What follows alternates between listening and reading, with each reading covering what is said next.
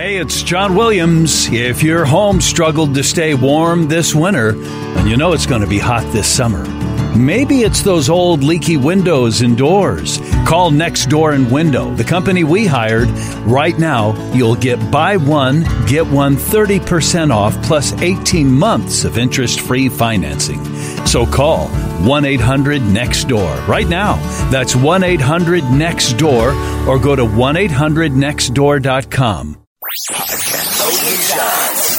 A long field goal attempt. 58-yard try for Eddie Pinheiro. I felt like I got a good amount of it and went in and went through. Let's see what happens here. I've been around some kickers that have some swag. Right down the middle. How about it, Eddie Pinheiro? WGN Radio presents Hoge and Jahns. What time is it? It was amazing. They all came up and tapped me on the head, and I do it for them, do it for Chicago. It was a good day for him, and we just want to continue for him to get that confidence and keep rolling. With WGN's Adam Hoge and from The Athletic, Adam Jahns. T-minus 10 seconds. Here they are. Did you throw a trident? Yeah, there were horses and a man on fire. The Adams. Yeah, baby, it's on. Hoge and Jahns. No, that escalated quickly. Love that movie. I like listening to the opens blind. Like, a lot of times I sort of have to listen to them, but that one I hadn't heard yet. What was the name of the cologne in that movie? Sex Panther? Yes. Was it Sex Panther? Sex Panther. Smell like gasoline. I like the smell Was of it gasoline. 80% of the time? It works all the time. Something like that. Welcome in, Hoge and Jahns. Every day we get closer and closer to September 5th. I feel like I have won this bet. Oh, because he made a 58-yarder? The field doesn't look too good. Kari Vedvik. Woo. Hey, confirmation, by the way. It is Corey Vedvik. Yes, we got that from I was watching a Dutchman. Oh, I don't. Someone shot it to us on Twitter about it. Someone did send that to us on Twitter. Our However, Dutchman friend. It's Twitter, and he wrote out the pronunciation with the two little things over the letter, and I don't know how to pronounce that. This is still written out in front of me. That doesn't help. Google Translate. I mean, I appreciate the clarification, but I need a voice message so I can hear the pronunciation. I was watching Vikings Cardinals, though, because I have no life. And my guy Paul Allen, the voice of the Vikings, very clearly on the 43-yarder that Corey Vedvik missed, wide left, pretty ugly kick. Yes, it was. And it was at 43 yards. Called him Corey Vedvik. Okay. And he's the play-by-play guy. So he would know. I would assume he does. And meanwhile, Eddie Pinheiro, 58 yards right down the middle. With yards to give. Beautiful. Cannot wait to go to Portillo's. That's why we have Adam on the sidelines. He knows everything that's going on. He nailed that one. Ooh, yeah. Yeah. It feels so good. Yeah. Watch him miss 2 field goals Thursday and get cut. Damn. Yeah. It's not over yet. You talked to Elliot Fry. We're going to talk about that a little bit later on in this podcast. Let's do it. Plenty to get to. Actually, a ton to get to here. Episode 247 of the Hoge and Jahns podcast. Follow us on Twitter at Adam Hoge, Hoge, at Adam Jahns, Jahns, WGNradio.com/Bears, theathletic.com, the Athletic app. There's a ton that we're going to discuss in this episode that you need to read. So we are going to talk about some of that stuff. Please rate and review the podcast. We appreciate you doing that. It matters most during the regular season. And I'll tell you what, if Matt Nagy is in the bubble with the guys that are clearly making the team, preparing for the Packers, and there's a separate practice going on for Thursday that Jay Rogers is running, then we can be on to Green Bay too. Yes. They're totally on the Green Bay, yes. Yes. We are on to Green Bay as well. And between now and that game on September 5th, including the post-game episode, we have, I think it's, including this one, 1, 2, 3, 4, 5, and then you include the post-game episode, 6 episodes over the next 10 days, which is kind of weird to think about. In other words, we're going to have plenty of content for you. So thanks for sticking. It's like a radio show. It basically is turning into that. Thank you for sticking with us through the last couple of weeks as the grind of the preseason really came to a halt. I mean, let's be honest. Thankfully. Holy moly. Things really slowed down there, but we're ready to go, and we have plenty to talk about with you today. Let's start with 9,000 plus words on Mitchell Trubisky. They're crazy. I know. I really am. I didn't mean to do this. Yes, you did. Well, I didn't when I started. Yes, you did. If you haven't seen it, WGNradio.com/Bears, I broke down Mitchell Trubisky's entire 2018 season. I watched 581 plays.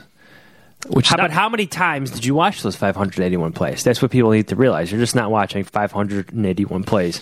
581 times, it's at least twice that. At least. Yeah, well, the plays, like as I was going through it, I mean, there were some just like plenty of plays that were just like, okay, that was a normal play. Nothing too great, nothing too bad on it, just sort of moving the chains or whatever that I didn't even, take a note on or anything like that. But the plays that like really stood out to me, whether it's good, bad, or something I had a question on that I need to get clarification on from somebody, those types of plays that ended up in my big notebook that I can actually pull out here with all the notes I had, I probably watched each one of those like 6, 7, 8 times by the time it was all said and done. Because I'd have to keep going back to it to like make sure I didn't miss anything, or when I finally got to a point where I was writing, got to go back and watch it all again. So it's fresh. So, yeah, exactly. So, yeah, you're right. There was a lot of plays that I watched a lot of times. And why did I do this?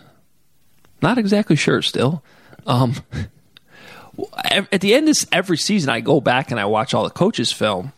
And this was literally, honest to God, like 3 or 4 days after they lost to the Eagles, I sat down at a Northbrook Starbucks because I was curling that night, the Chicago Curling Club.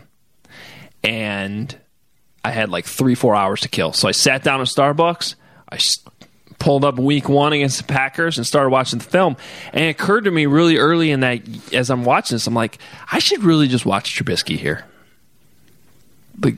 And I didn't even have a plan yet. Just like, let's just see how Trubisky was doing. And then the more and more I went through this, I'm like, there's probably something here to write up. But it was such a long process. And then Nagy, which this turned out to be my lead in my story, we're at the owners' meetings in Arizona and at the breakfast that we have with them. And he basically challenges us to do exactly what I had already been doing. And it was at that moment where I'm like, all right, this is for sure happening. I don't know how long it's going to take me, but I'm going to do this, and we're going to just see what. I mean, I didn't know what the conclusions were going to be on Trubisky. I didn't know what the story was going to look like when it was all done, but that was when I committed to doing it. How do you feel? It was good. A little tired. A lot of people liked it, my friend. Thank you. And thank you for helping with some guidance. Yes. We were behind the scenes helping out. I don't have a slew of editors at WGNradio.com. We're a radio station. And so I read it on Friday and Saturday. A lot of times I have like a Kevin Fishbane texting me with like a typo in a random 10 Bears things column, which I appreciate. This one I needed a little bit more help with, considering the magnitude and how long it was. I need to make sure things made sense when I wrote them out. So thank you for helping out. I appreciate it. So what did you think? Well, I think there's, without, I know what you wrote, but right, I could get a little bit more. I could spend a long time going through it. I encourage people to read it to get the intricacies. But I'll give you some major takeaways, and then I want to ask you some major takeaways from reading it. Okay. But the biggest things that stood out to me, first and foremost, Trubisky did get better. Yes. Which was Nagy's challenge. He said, if you watch our whole season, you can take out the running plays. And I think he was talking about running back plays. I still watched Mitch's running plays because a lot of them started as passes that he scrambled on, or even if they were design runs or RPOs or zone read keepers. To me, that still involves him making a decision and when he reads the defense. So I watched all that when it came to Trubisky. But any handoffs to Cohen or Jordan Howard or jet sweeps to Taylor Gabriel or Anthony Miller, that I kept out of there. So the major takeaways, he got better. A couple areas he specifically got better. The one thing that stood out to me huge, early in the year, he had most of his success in the first quarter with the scripted plays that they were practicing all season long, or all week long leading up to the game. When the opposing team adjusted throughout the game, that's where things started to break down. Whether it was them not having an answer, and I think usually there were answers from the coaching staff, the play calls, but it could have been his footwork speeding up a little bit with the pass rush coming at him. It could have been just some inaccuracies downfield when he wasn't sure what he was looking at. As the season went on, with the exception of the Rams game, because that was just a bad game. Statistically, you could, if you want to take out his best game, that was the Bucs. Worst game was the Rams. I think it actually gives a pretty accurate picture of the season, but as the season went along, he got better late in games. He got better. Look at the Eagles game. He actually had a pretty bad first half. Second half, they're well into adjusting back and forth. The Eagles adjusted because they didn't have Trey Burton on the field. They were concentrating on Tariq Cohen. And by the way, I learned a ton about the Bears offense doing this. And all those conversations we had about why they were trading Jordan Howard and why they needed running backs to run routes, that is like the crux of the offense. They need, when those backs are coming out of the backfield running option routes, which is something, it wasn't just a matter of Howard not being able to run routes, but the option route that Cohen runs. It sets up everything in the offense, okay? So that was just a sidebar. But that's part of the reason why what the Eagles did in that playoff game was so important. By being able to concentrate on Cohen, the Bears needed to adjust back. And I just think there's so much stock in what the Bears did in the second half, what Trubisky did in the fourth quarter. He got better as the game went along. It was the exact opposite of early in the year when teams were adjusting to what the Bears were doing earlier, and they didn't have answers. They didn't have an answer coming back. Trubisky didn't have an answer coming back.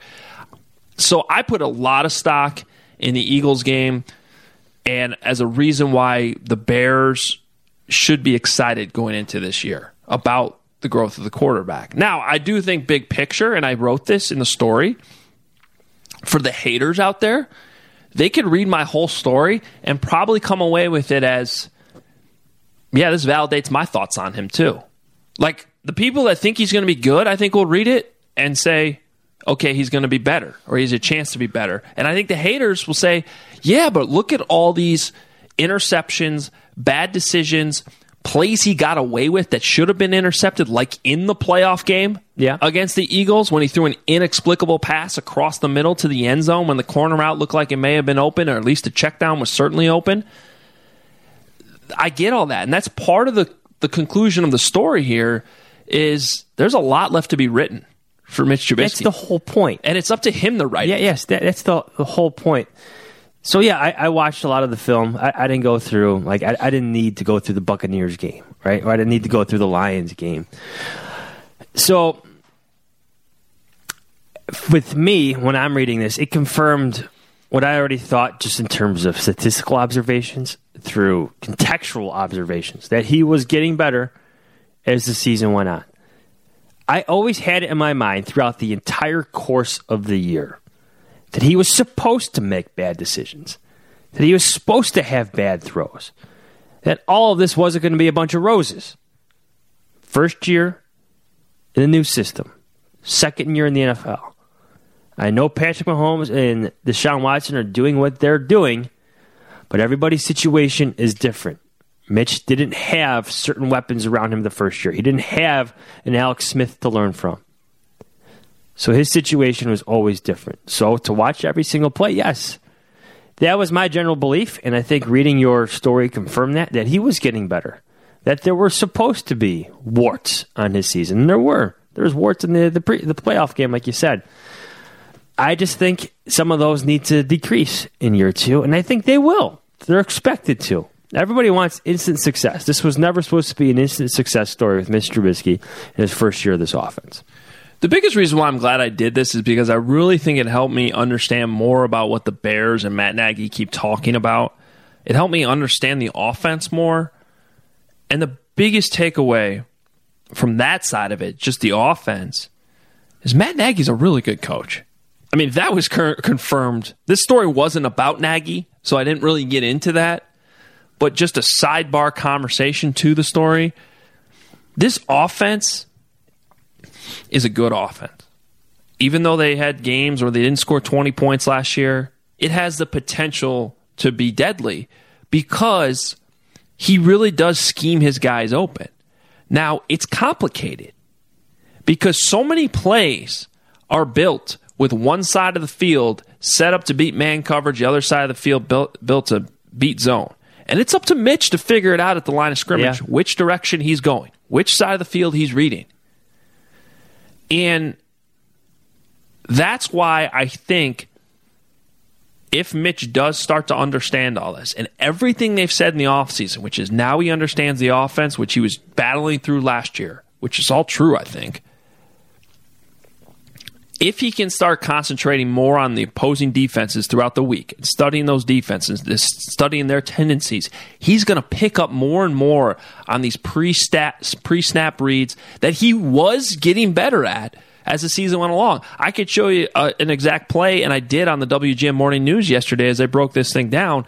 There was a play where Harrison Smith against the Vikings in Week 11 was at the line of scrimmage and showing a blitz. And literally, as the ball is being snapped, he rolled back into a cover 2 zone. And Mitch realized it. He could have been looking single high, man coverage, and at the last second, the safety rolled backwards, and Allen Robinson ran a great dig route right underneath Harrison Smith, who had backed up, and Mitch hit him for a first down. And that was on 3rd down, which Mitch got a lot better at. Yeah. As the season went along, he got a lot better. Statistical, like I mentioned, on 3rd down. So the point here is there is a chance, based on what I saw in 2018, a good chance that what they're talking about here happens, that he starts to read these defenses more consistently, is more confident in his decision-making, is better with his mechanics because he's playing more confident, and starts to throw the ball more accurately. If all that happens, he's going to be very good. There's also a chance that doesn't all come together. And I still think he's going to be a decent... See, I think he's already... He showed last year with a lot of ups and downs, even like an awful game with the Rams. And with the Rams, you have to contextualize it too. He's coming back from an arm injury. Yep. First game back, prime time, against Aaron freaking Donald. And he wasn't even the worst quarterback in that game. No, he wasn't. But he did play poorly in that game. Did. Yes, he did. By his own admission. But there's context to it. Okay? Yeah. Every week is different. By the way, great example, too, of Nagy's coaching. Realized his quarterback was struggling. Went to more RPOs in the second half. Protected his quarterback. And as soon as they got the lead, they shut it down, throwing the ball. Yeah. And that's not really Nagy's style, but he's willing to adapt to make sure they win football games. And they went on the ground, get the clock run out, won a big game at home, set them up to win the division the following week against the Packers. Right. So statistically, I think Trubisky was already a good quarterback last year. To me, the conversation is just how great can he become. That's it. That's it. I think that's 100% fair. Yeah, and I think he's got a chance. And who knows? Some years could be great. Some years could be exceptionally great. But he just needs to be a little bit more consistent than he was last year. Exactly. So we're going to learn a lot. I think this story, if you read it, first of all, thanks for taking the time to read it. If you do, it's incredibly long. It's definitely the longest thing I've ever written. And it sets up what I think we all agree is a pivotal season for Mitchell Trubisky. So anyway, thank you for reading that. On to something else that one of us, although not either of us, wrote, but it's on The Athletic. And I thought it was a great story. So let's bring in our friend Kevin Fishbane. The Fishman. From The Athletic. Hi, Kevin. Hey, guys. I hope that didn't turn away listeners, Hoge. No, as long as you don't, spend the whole time. I mean, we are going to break down. We'll let you make your Northwestern Stanford pick before you get out of here. But we still do have to talk mostly Bears on this podcast, if that's okay with you.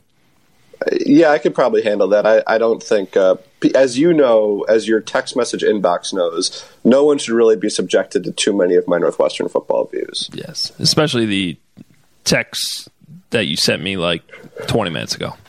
Hey, it's game week, Just got to get ready to go for Saturday. You can't just do that to people. You should now read that text message to the masses. No, I'm not going to do that. No, it's not suited for podcast. We swear on this podcast. NSFP. Oh, Kevin. Yeah. Kevin. That's how bad it was. Kevin Fishbane from The Athletic, and you can read the story on the Athletic app, which you should do, wrote about Bears players playing basketball at Khalil Mack's house. How did this story come together, Kevin? I found it very interesting. Well, as you guys know, because I am the youngest one in this podcast, I am a millennial, and I'm always on the gram. And I just couldn't help but notice every time I looked up Khalil Mack's Instagram story during the offseason that somebody was doing push-ups in a basketball court, and he was laughing in the background. And you almost never heard or never saw actual shots going up. You just saw push-ups. So I put on my investigative journalism hat and went to work. And I started with Javon Wims because he was the one I saw in there the most. And Javon's a pretty good basketball player, so I couldn't figure out what it was that he was always the one who ended up, on the ground, give me 20. And he told me, he goes, yeah, Khalil has 3-point contests at his house, and he invites us over. So then I started to say, well, who else goes over? And he started listing off all these names, and I found out that it seemed like half the team at some point in the spring had been to Khalil Mack's house and had played a 3-point contest to get 5 shots, 5 3-pointers, and the loser does 20 to 25 push-ups. Who do you think, like Javon Wims is a good basketball player. His college career started like that. Who bragged the most maybe about playing against Khalil? Or who did you have a sense was very satisfied with their performance against Khalil? So Taylor Gabriel wanted to make it very clear that he won. Now, I think he only won once. They play. It's only 5 shots. You can get a lot of games in. But he didn't want to really talk about anything but the fact that he won. Like, I'd ask him another question, and he would start answering, and then he'd stop and say, well, make sure you write down that I got the dub. So he was pretty proud, but I don't know how many wins he got.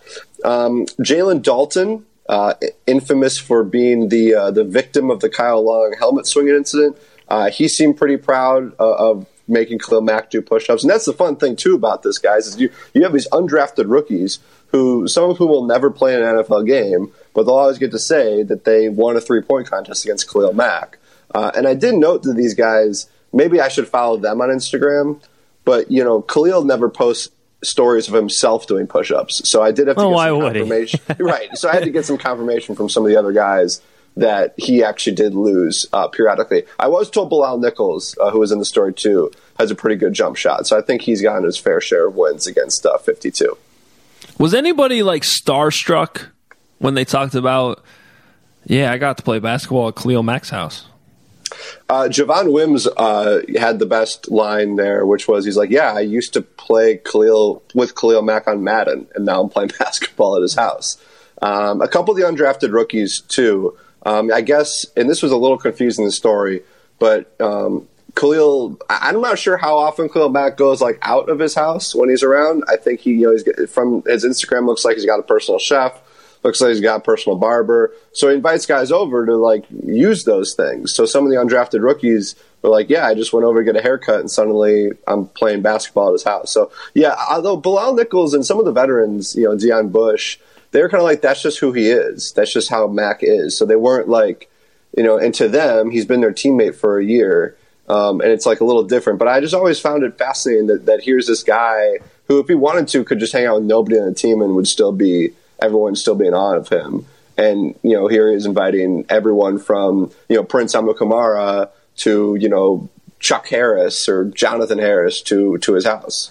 Where do you think this fits amongst the things that we saw from him in Bourbonnais for the first time? Sprinting to the drills, goofing around with his players, with the keep it up football game that they kept doing. Where do you think this fits in what Khalil Mack is starting to, in a way, I guess, reveal himself through his actions?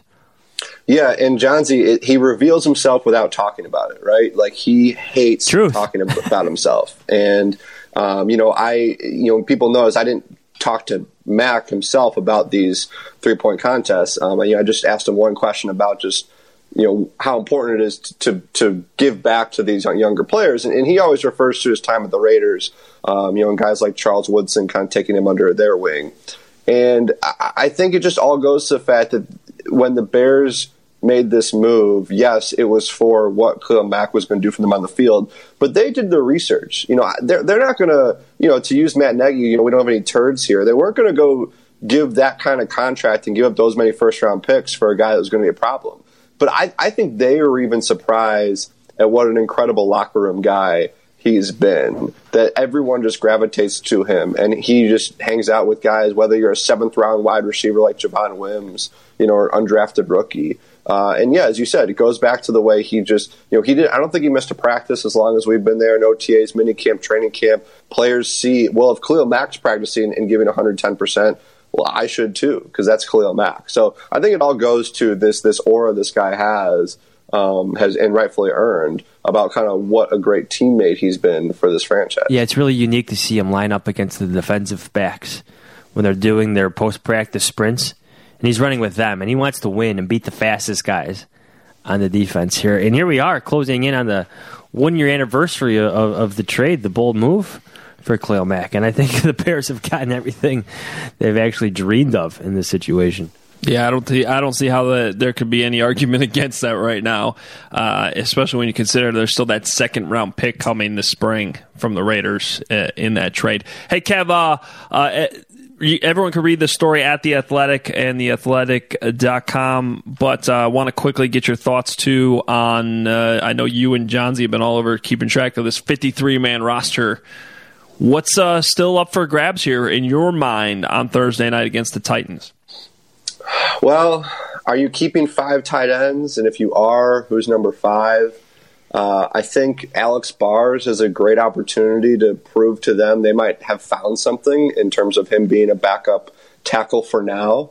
And if he performs well, if he plays some left tackle on Thursday night, I think, and I'm curious what you guys, I think he's played too much and looked too good to sneak him to the practice squad. This is a guy that the Athletic has with a 3rd to 4th round grade if he hadn't been injured. Yeah. So I'm looking at those last offensive line spots, and then the last inside linebacker. I think the Bears are.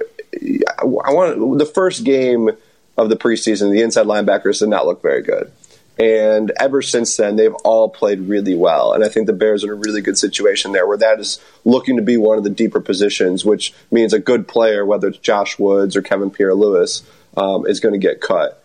But guys, it's crazy that these are the names we're talking about that we're watching this week, because we're always talking about bottom of the roster guys this week, but these are guys that could get picked up by other teams, and of course, every Bears fan's favorite, Ryan Nall. I cannot believe how many people are so nervous about losing Ryan Nall if the Bears waive him. So watch out. If 35, if they drop Ryan Nall. Who knows? Maybe the Packers will grab him. He'll be starting on Thursday night, because fans are terrified of the thought of Ryan Nall running for 69 yards against the Bears defense. All right, Kev, quickly. Stanford, Northwestern, make the pick. Yeah, I got Northwestern. Of course you do. Northwestern 16, Stanford 10. Wow. Oh, riveting football. Hey, Northwestern's got a good defense. I've never picked Northwestern to lose, so that's accurate. That's not going to. I picked them to not cover pretty often when they're at home and they're a favorite, but I will never pick them to lose. Stanford's got a pretty good quarterback, though, KJ Costello. Yeah, but he lost that receiver with the cool name who's on the Eagles now, Arcega Whiteside. Oh yeah. I just butchered that, but he has not faced a J.R. Pace in that vaunted Cat secondary. So. But he does have a wide receiver named Osiris St. Brown. Does that change your prediction? Ooh, no. But did Jahns already unplug his microphone? Is this too much college football for him? Yeah, there's a lot more coming for him. So, I might have to do it by myself, but that's fine. That sounds great. I basically do it by myself all season anyway. So that is true. Kevin, we'll see you at House Hall. All right, thanks, guys. Go Cats. All right, Kevin Fishbane from The Athletic. Go check out that story. It's a fun story with players playing basketball at Khalil Mack's house. You think you could beat Khalil Mack? You're very proud of your basketball skills. You also post videos of your I posted one video one time, and I'll never live it down. That's fine. And you shouldn't. You know what? I think I could take Khalil Mack. Very confident. I like it. I played one game since April with my knee injury, but that's fine. Yeah, I think it was after the first preseason game, of which he did not play in, of course, and he was walking around the Bears locker room wearing a Jordan jersey. Did you see that? He does wear... I have seen these videos at his house, and he's always wearing Bulls gear. Yes. And I've seen at least one where... he's in a full Bulls uniform. With Mac in the back. With with shorts. Yes. Shorts are a little bit tight. Yeah. But when you're built like that... they're going to be tight. Custom made. Yeah. All right. Got a lot of other things to get to here before we get out of here in this podcast. We got to talk about Andrew Luck at least a little bit. Not only is it the biggest story in the NFL, but it happened during the Bears game. First thing I want to say, I want to credit the Bears television broadcast, which in the preseason is a team-operated broadcast. And look, we wouldn't... we're definitely not surprised by Adam Amin handling it like a true professional. But he went straight into, this is obviously the biggest story of the game. And biggest story of the NFL season right now. He and Jim Miller spent the entire fourth quarter basically talking about Andrew Luck. And when there was Jesper Horsted had the great touchdown catch in the end zone, they showed that and they showed the replay and they talked about that. But look, this was the story. Yeah. And I just, sometimes these days with the way teams control information, I was almost a little surprised that they were spending as much time on Andrew Luck as they were. But it was definitely the right move. Yeah. Because that's what mattered. That's the professional move. And they would literally show the play, and then they would go back to the ISO shot of Andrew Luck on the sideline. Yes. And that's all we wanted to see. So anyway, credit to them for doing that. A quick note on the fans booing. Okay. Obviously, it was dumb. Obviously, I'm not going to defend it.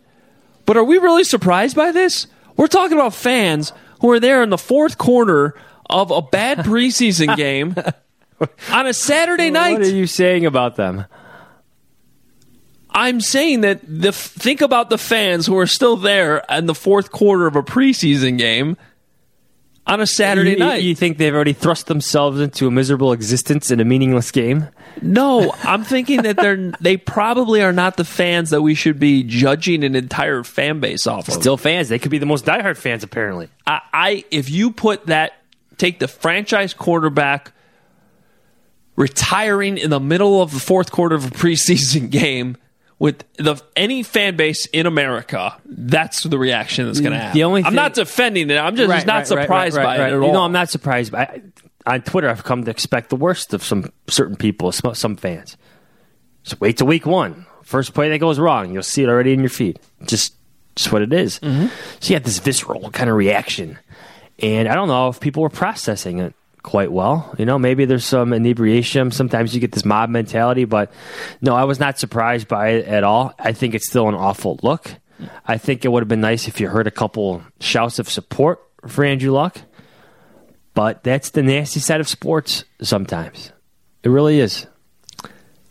I don't know. I think people were struggling to process what was going on because it seemed so spontaneous. And there he is on the sideline. Yeah, I mean, that's never happened before. Vontae Davis retired at halftime. And not coming back out. But that no one knew that was happening. This was happening. He's standing in front of you. And again, I cannot stress this enough. It's Saturday night in Indianapolis, and it's the fourth quarter of a preseason game. One of these fans, I mean, they're not exactly sober.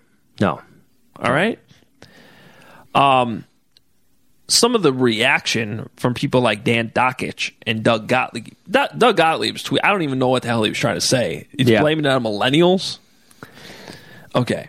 It's Kevin's fault. He called himself a millennial. Yeah. Kevin Fishbane's fault. Yeah, this is Kevin's fault that Andrew Luck retired.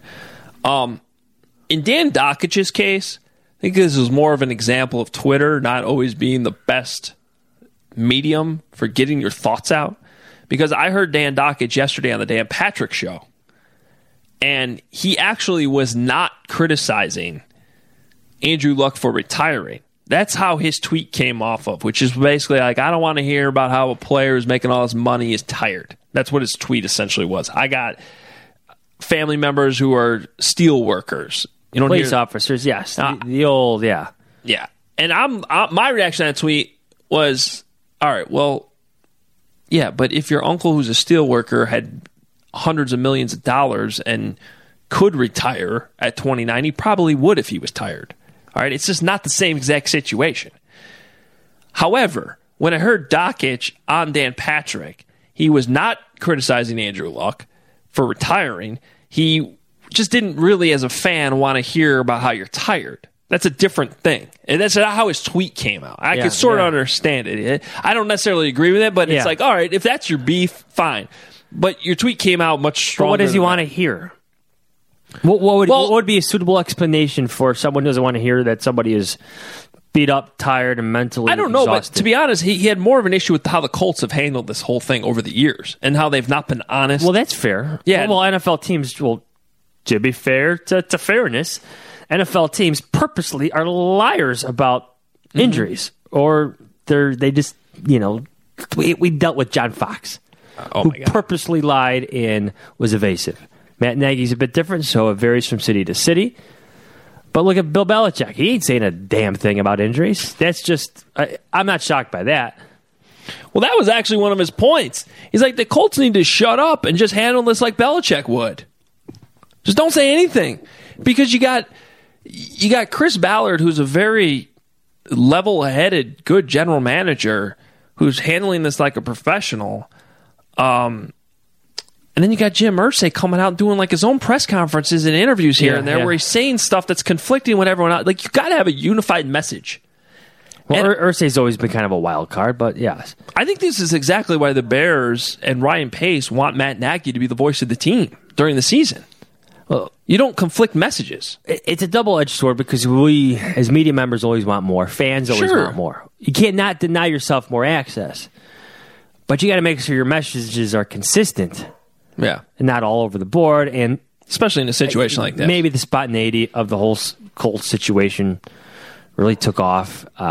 It's like a PR nightmare in a sense. I do feel bad that Andrew Luck... They've kind of created this storm themselves. Yes. But Andrew Luck lost his message. And I don't fault Adam Schefter for breaking it either. I don't want to say he didn't lose his message. He lost his moment, I should say. But again, it's not Schefter's fault for doing his job either. I'm selfishly happy he broke the news because otherwise this press conference would have happened right in the middle of my fantasy draft on Sunday. Literally what happened. Did you see this? The O.J. Simpson video? Yeah, because he drafted Andrew Luck, I think. Just go away, man. Yeah. Oh yeah, I'm on board with that one, no question. Hey, are the Colts still good? Yes, but also no. Does that make sense? It's a cop-out. I get it. But you just lost your quarterback who threw 39 touchdown passes last year. I mean, I'm not saying they're as good as they were, obviously, with Andrew Luck, who was really, really good last season. But I'm not ready to jump off this train. Now, I don't think they're a Super Bowl contender. I think that was still... But Jacoby Brissett has a lot to prove, yes. But I don't mind Jacoby Brissett. I think he's in the tier of quarterbacks who deserve to be starters in the NFL. I think he's an NFL starter. I'm not saying he's a great NFL starter. You go back and look what he did 2 years ago. He was a top 20 quarterback.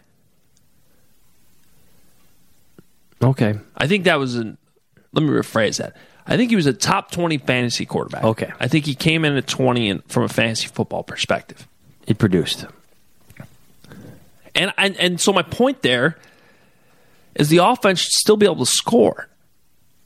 And they have a pretty decent defense. Good offensive line. They have a much better offensive line than he played in 2 years ago. Yes. Incredibly better offensive line. Here's what I'll say. They're still a solid opponent.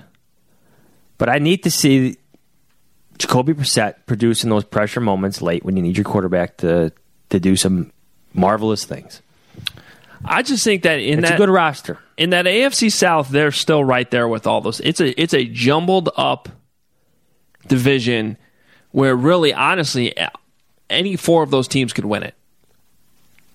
And I still think the Colts have a chance to win it. I don't think that the retirement of Andrew Luck, and in some ways, I wonder if, I think what people are losing sight of is, it's obvious that Andrew Luck was not going to be Andrew Luck this year. Whether, now that we know this retirement thing happened. Because if he had stuck with it, either he would not have been 100% and he would have been sitting out games again, and everyone's looking over their shoulder like they were 2 years ago. When's Andrew Luck coming back? Now you've removed that. Or he would have been playing and he just would not have been 100% all in. Which you don't want it either. Well, that's why he retired, yes. So I know it's probably hard for people to accept, but I think what's about to play out is a better scenario than if Andrew Luck had not retired. Because he would not have been regular good Andrew Luck. He just I know what you're saying, because you're using the context of what Andrew Luck was dealing with. And you're not buying it? No, I am. Okay. I am. But I still think Andrew Luck, even the 80%, I feel like his 80%, even though 20% maybe him checked out, is still a better, more proven commodity quarterback, winner, teammate even, than Jacoby Brissett. Oh, yeah. No, I'm just in a wait and see. It's a good roster. That division is not too bad. Well, I think they have a major problem backing up Jacoby Brissett if he gets hurt. Yes. But everybody's concerned about the backup. Yeah. And the backup is a different problem. But that's a bigger problem. All right.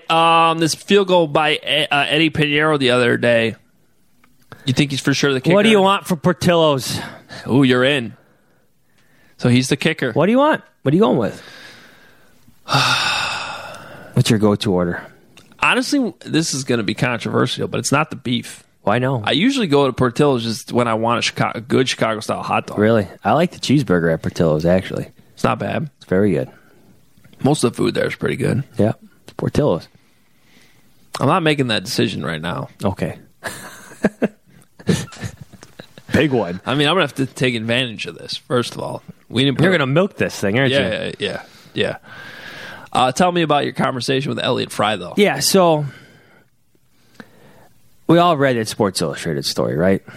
Yeah, about the Bears kicking, what do you call it? I mean, competition, but it's more about the philosophy of how they chose to do it. Yeah, so quickly, what did you think of it? Well, my first reaction reading the story was, of course, all these guys who are without a job right now are not going to be happy. Yeah. So I was, but that's fine. I'm not criticizing getting those good quotes. Those good insight. It was great insight. Great reporting. The reporting on the it was a captivating story. Yes, well written. The reporting on how the Bears scored it, and they had the actual photos of it was Kaylin Kaler who wrote the story for Sports Illustrated. She acquired the actual score sheets that were posted in the locker room, or at least a picture of them. That was all really well done. I was a little surprised, though, that the story... It's one thing to get quotes from kickers criticizing how it was done. I was surprised that that was what the story was essentially saying. Yes. Like the Bears... This is an awful process because Justin Yoon thinks so. Just think about that. Yeah, I don't look at it that way. I mean... When I was reading it, yeah, I was brought back to that rookie minicamp of you and I covered. We were both there. And I remember going to you, I'm like, that dude just kicked it into the marsh. Did you just see that guy hook that one into the construction pit? Oh, that guy just did it too. Casey Bednarski, who you loved, hit his ball rotated horizontally. That's not good. It looked like a helicopter. Yes, it did. He wasn't the only one. And I get, how could the Bears bring these guys in? Look, they invited 45 guys to the rookie minicamp as tryout players. Yeah. Half of these guys you've never heard of, but they're just trying to find something. Make it a showcase. It wasn't like Trestman where there's only 15 guys there. This was different. It's been like that on Orion Pace. So I had that context in mind too. So I tracked down Elliot Fry, and this is the guy who's been in it the longest. 4 months. Not 3 days, 4 months. he had such a different take on it. And I think a lot of it has to do with him actually going through rookie mini camp a few years ago with the Tampa Bay Buccaneers. That's in this story. It's him actually kicking in the AAF. It's him actually spending some time in the real world as a financial advisor. It's him actually like appreciating the moment and what the Bears are trying to create for the kickers after kind of accepting and understanding what they went through with Cody Parkey. Just unique. Check it out. I know you have, but you haven't read it yet. Check it out. It's on The Athletic. It's a good story. And, I think, to me, just a quick takeaway, I think Elliott Fry, I came across as he was also among those that was maybe questioning some of these tactics early, and like specifically how obsessed the Bears were with the Cody Parkey miss and the double doink and the Augustus silence and everything. But I think coming out of it, he appreciated the pressure that was put on him and him having to battle through that. Yes. Because he said in your story, like, I feel like I can kick in any situation now. Yeah, yes. That's exactly what the Bears are trying to create. He had a great quote in there where he's like, it's like working out. You don't like doing it while you're doing it, but by the end of it, it's making yourself better. Yeah. Nobody likes to work out.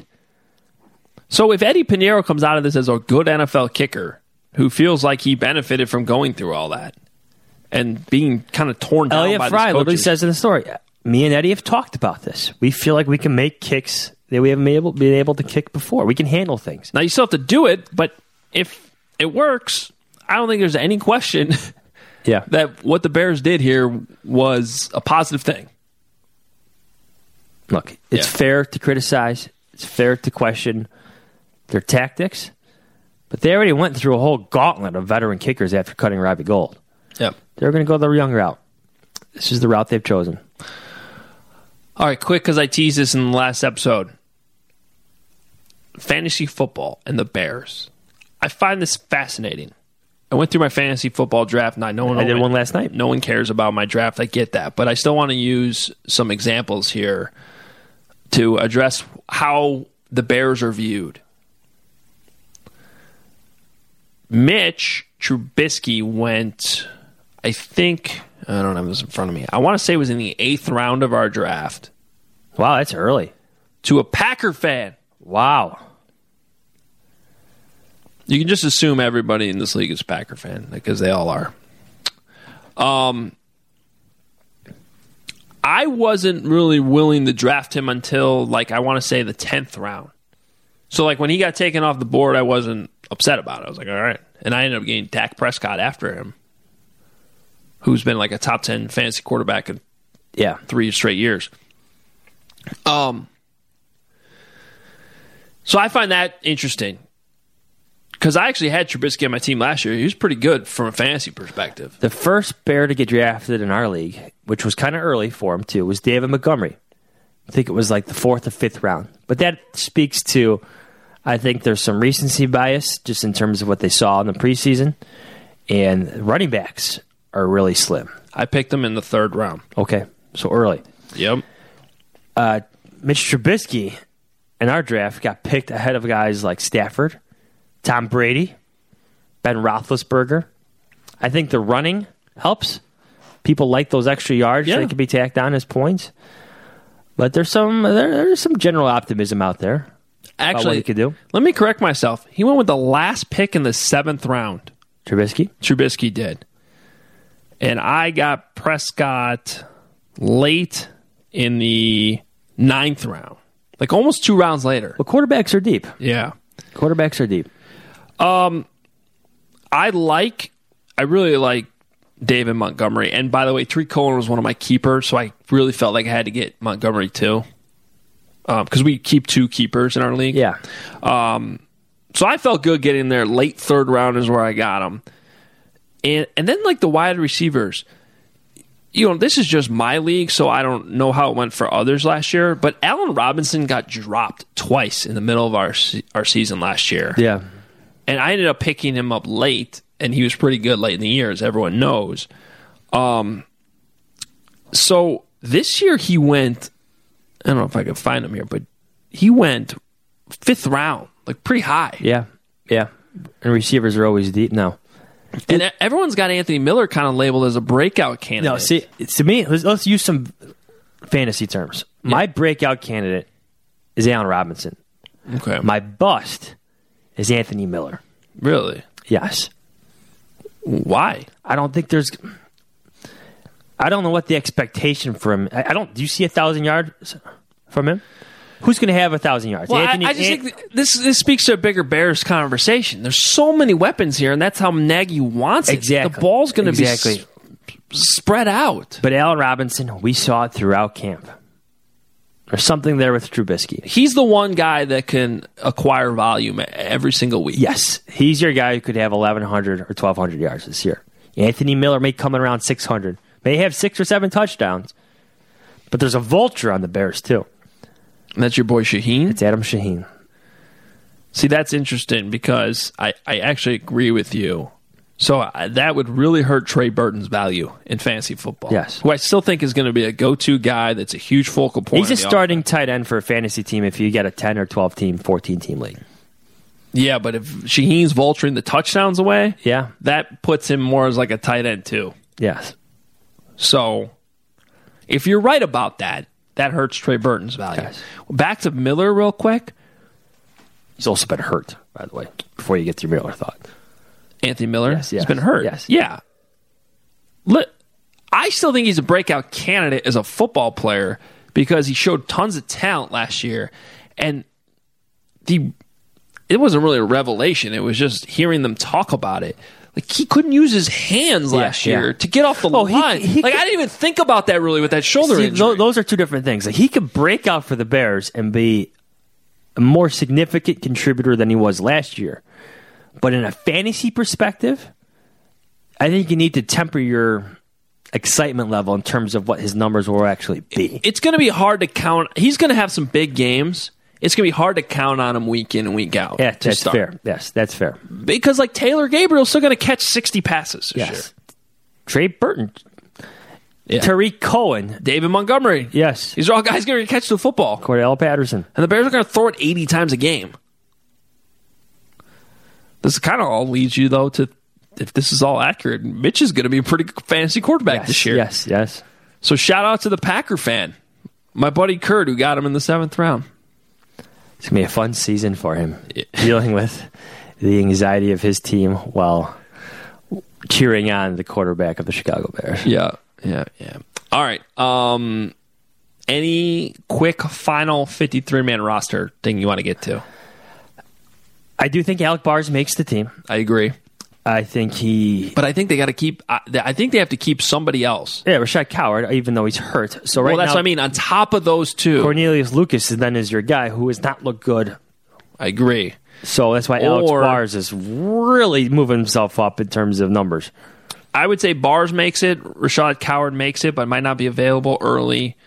I don't know how serious that elbow is. Is that an IR to return type situation? Do they just bang him for 8 weeks for the roster spot? In which case, you got to remember that he has to make the team originally, right? And then has to, there's like a couple days delay, and they don't really have that time this year because they start practicing again for the Packers Sunday. Cornelius Lucas, that's a spot where I wonder if they'll go out and grab somebody. Like, I was thinking about this yesterday. Can Brian Witzman play tackle? He was a guard last year for the Bears. Why didn't they just resign him? They chose. Well, because they thought they had these guys. They didn't have these injuries. Yeah, I know. So if he gets cut by the Browns, also brought back Ted Larson. If he gets cut by the Browns, is that somebody you pick up because you're familiar with and he knows the offense? Just need another guy. You know what I mean? And I don't know what the situation is in Cleveland. Maybe he makes that team. In terms of waiver wire scouring, outside linebackers, top of my positions. Add a guy there. Yeah. I don't know who. I don't know who's going to be released that could give you some pass rush help, but it's a very top-heavy position. I think they keep 4 guys. Yes. Mack, Floyd, Lynch, Irving. Yes. Your better depth is at inside linebacker. I would keep 5 tight ends. I think Ian Bunting or Dax Raymond could be a contributor in some capacity. I'm not sure which one. One of them makes the team. One of them goes to the practice squad. Correct. That's what I think happened. I think Sowell makes it. Yes. Oh, yes. Yes. What about running back? Sorry, everybody. Ryan Nall is. I agree. I think practice squad maybe. I think White makes it though. Yes. He's just faster. I mean, I get Ryan Nall's been doing this. Yes. I credit him. He's a big back. Dude, you look at Kareth White's speed. Yeah. He's just fast. See, like, more often than not, you can waive a guy and get him back to your roster. But well, and that's why I wonder, like, how valuable is White right now to your team? But here's the thing. Others may need a return man, like, right now. That's true. Like, they don't need a starting running back, but maybe they could get a returner or some depth at returner. You know, put him on you have to put him on your 53. Doesn't have to be active week 1. Get him up to speed by week 2, and here you go. Yeah. You know, Alex Bars, he's not going to be your starter, but if you feel a little bit concerned about your depth and you want a youth movement there, Alex Bars is your perfect example. A guy who was draftable until he tore up his knee. How many safeties? 5, if you're counting Sherrick. You think Sherrick makes it and Yes. DHC? Yes. If one of them doesn't, who goes? Oof. That's a tough question. Yeah. I'm not sure. Here's my thing. Personally, I would keep Sherrick. Yes. Here's my thing. You could, like guys like Michael Joseph, Clifton Duck even, you could get away with waiving them. Because a lot of teams I just feel like there's a lot of defensive backs sometimes. That makes sense? Although or cornerbacks. I do think backup corner is not getting enough attention right now as a weakness. True. Kevin Tolliver has not done much. No. If Duke Shelley can play on the outside, we haven't really seen that. It's fair. I mean, Duke's making the team, but I would be worried right now if either tackle went down or either corner went down on the outside. That, to me, is that would have me worried. So I don't think this is a perfect roster. I think starting-wise it is, and that's always what you want. But there are some depth issues here. So there's still some things to work out here this weekend. Real quick, wanted to share this. I found today on the old social media thing. It's a Craigslist ad from a Packer fan. Just want to remind everybody as we set this thing up for Packer Week here, what Packer fans will do to become season ticket holders. So, I'm going to read this verbatim. Here we go. Okay, so I'm in the 70,000s after 10 years on the wait list, and I'm beginning to realize that modern medicine isn't going to get me to 216 years of age. Thanks, Obamacare. Really? Therefore, I need a different way to acquire season tickets, and here's how you can help. 1, if you're currently on the wait list and expect to be called up soon, under 1,000 on the list, I'd pay you for your spot. In order to accomplish this, I will legally change my name to yours right before you get your tickets. The Packers will have no idea. I'm not joking. I've thought about this for a long time. Option 2, if you currently have tickets and are a bit older, I'd pay you to leave me in your will. We need to craft a story to make it work, though, since the Packers only allow them to be transferred to certain relatives. I'd cover adult adoption fees if you'd want to go that route. Again, not joking. As your son, I'll also send you Father's Day and or Mother's Day gifts. Option 3, if you are single, man or woman, I will marry you and pay all expenses plus additional cash for your inconvenience. Then we get divorced, and you can transfer the tickets to me as part of the divorce decree. We can time it correctly so we maximize our joint tax refund too and take advantage of the marriage benefits.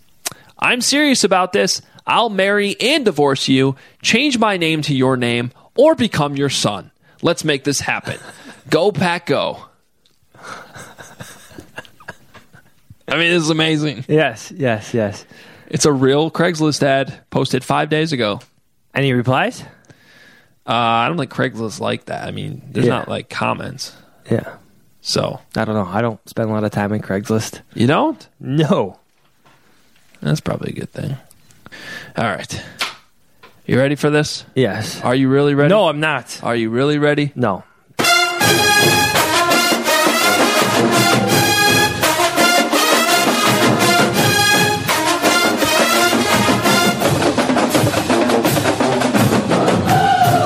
And an extra loud there for you. Blasting through your speakers. Three college games to get to. Next week we'll start the NFL games. We're not picking week 4 NFL game preseason games unless you want to. Northwestern at number 25 Stanford. Stanford a 6.5-point favorite at home in Palo Alto. I'll be taking the flight out there on Friday. It's going to be a nice weekend out there. Yes, it is. Who's the starting quarterback for Northwestern? Not allowed to tell you. I know. Also, I don't know. Yes. It's got to be the transfer, right? It's going to be interesting. HJ? It's either Hunter Johnson, the 5-star transfer from Clemson, or it's TJ Green, who you saw a little bit of last year. Trent Green's son, yeah. Look, Johnson should be the better player, obviously. The question is he ready? I mean, Green's been in this program for a long time. He's a senior, knows the offense. Johnson was running scout team last year, so he's still, I think, picking things up here. And I think we've seen... I know Fitz does things a bit differently. Let me give you some actual analysis here. Okay, I like this. But we've seen freshman quarterbacks, transfer quarterbacks, have instant success. I see no reason why this cannot happen at Northwestern. Okay.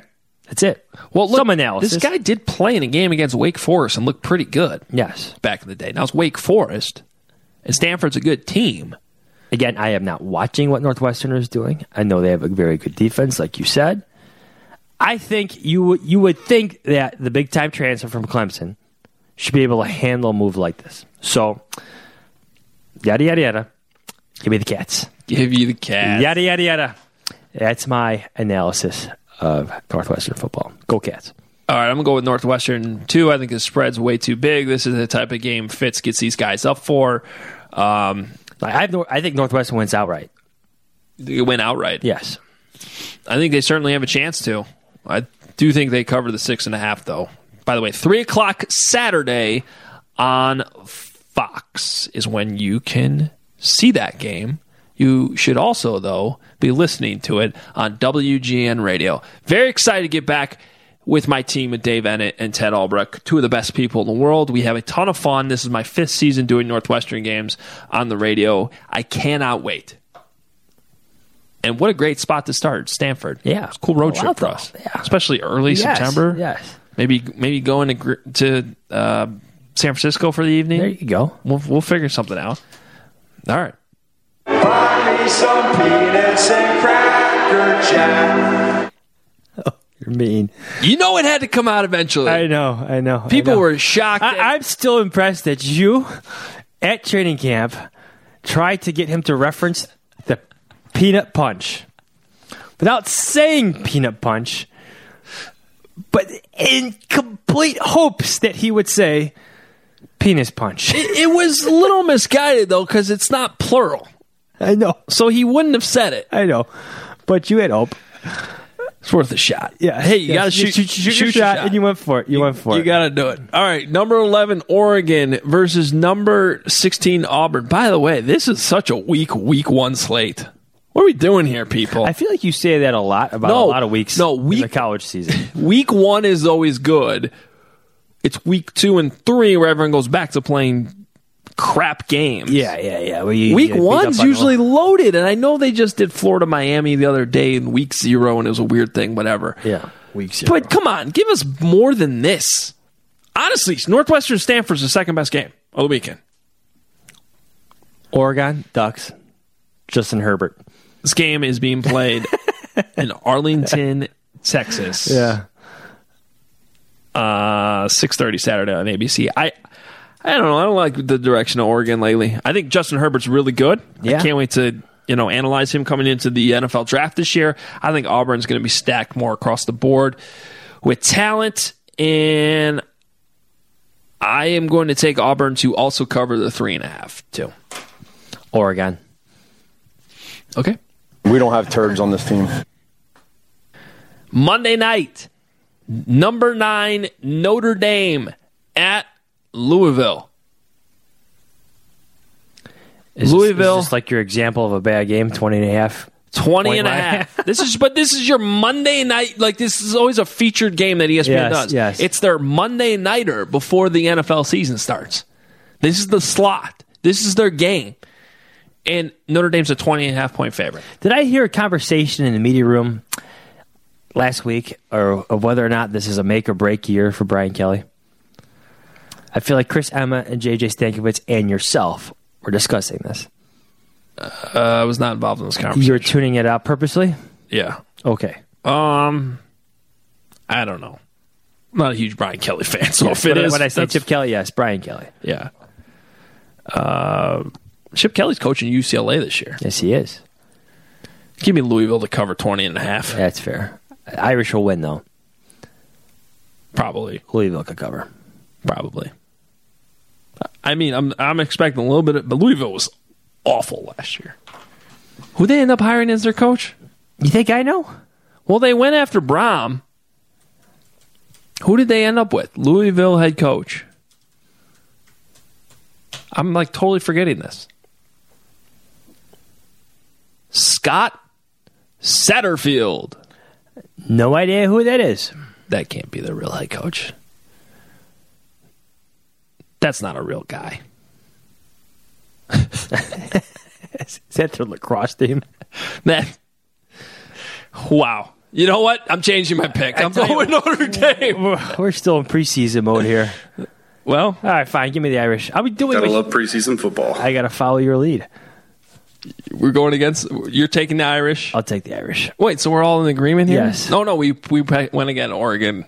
Yes. Auburn. All right. Gotta have at least one thing. Did Joe ever send me his picks? No, he did not. He was supposed to send me his picks.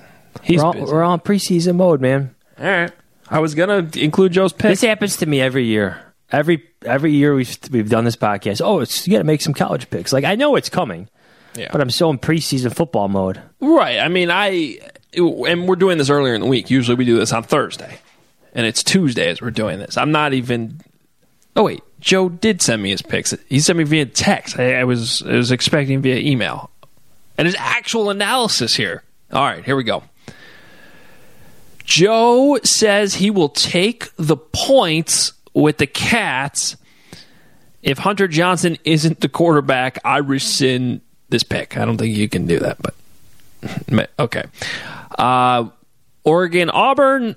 Joe says, I like a motivated Justin Herbert to bounce back after an up and down season.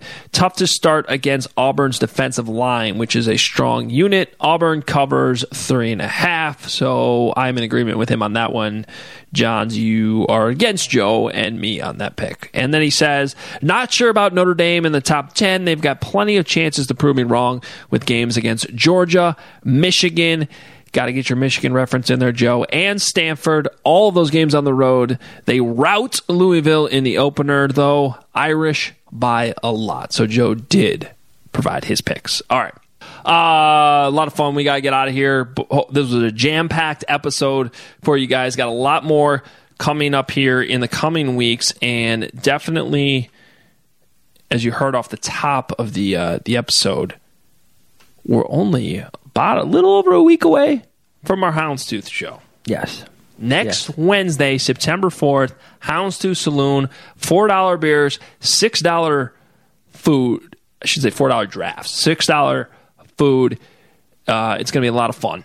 Next Wednesday, September 4th, you got some special guests we're lining up to come out there. It's going to be a great way to kick off the season, and we'll be picking the game. We'll be breaking it down, Bears, Packers. But we've got a lot more coming up for you too. We will have an episode Thursday after the game, Soldier Field. I don't really know what we're going to be talking about. Fourth preseason game. We'll figure out something. And then, look, they're in a Packer week on Sunday, so we're going to be right there in our normal schedule. Obviously, it's not going to line up the same way it does with Sunday games, but we're going to have you covered all next week. I think we have 3 episodes leading into the Bears-Packer game, week 1. So gear up. Yes. For all those who complain about not having enough, you're going to have enough and more. And you can keep talking about preseason form. That ends right now. Starting at this point, we are in regular season form. Yeah, I just got to go watch a practice with 2 different teams essentially practicing. Yeah, it's weird. I did it yesterday. It's always an awkward week. Hey, it gives you a pretty good idea who's a lock to make the team, though, I'll tell you that. Yes, it does. All right, we're out here. Follow us on Twitter at Adam Hoge, H-O-G-E, at Adam Jahns, J-A-H-N-S. Read us at WGNradio.com/Bears. That's where the big Trubisky breakdown is. Go find it. Go read it. Appreciate you taking the time to do that because it is lengthy. Jahns has got plenty of stuff up on The Athletic app. You need to download it. You need to subscribe. Please do so. Please rate and review this podcast as well. We love all our listeners. We thank you. We'll talk to you later in the week. See ya.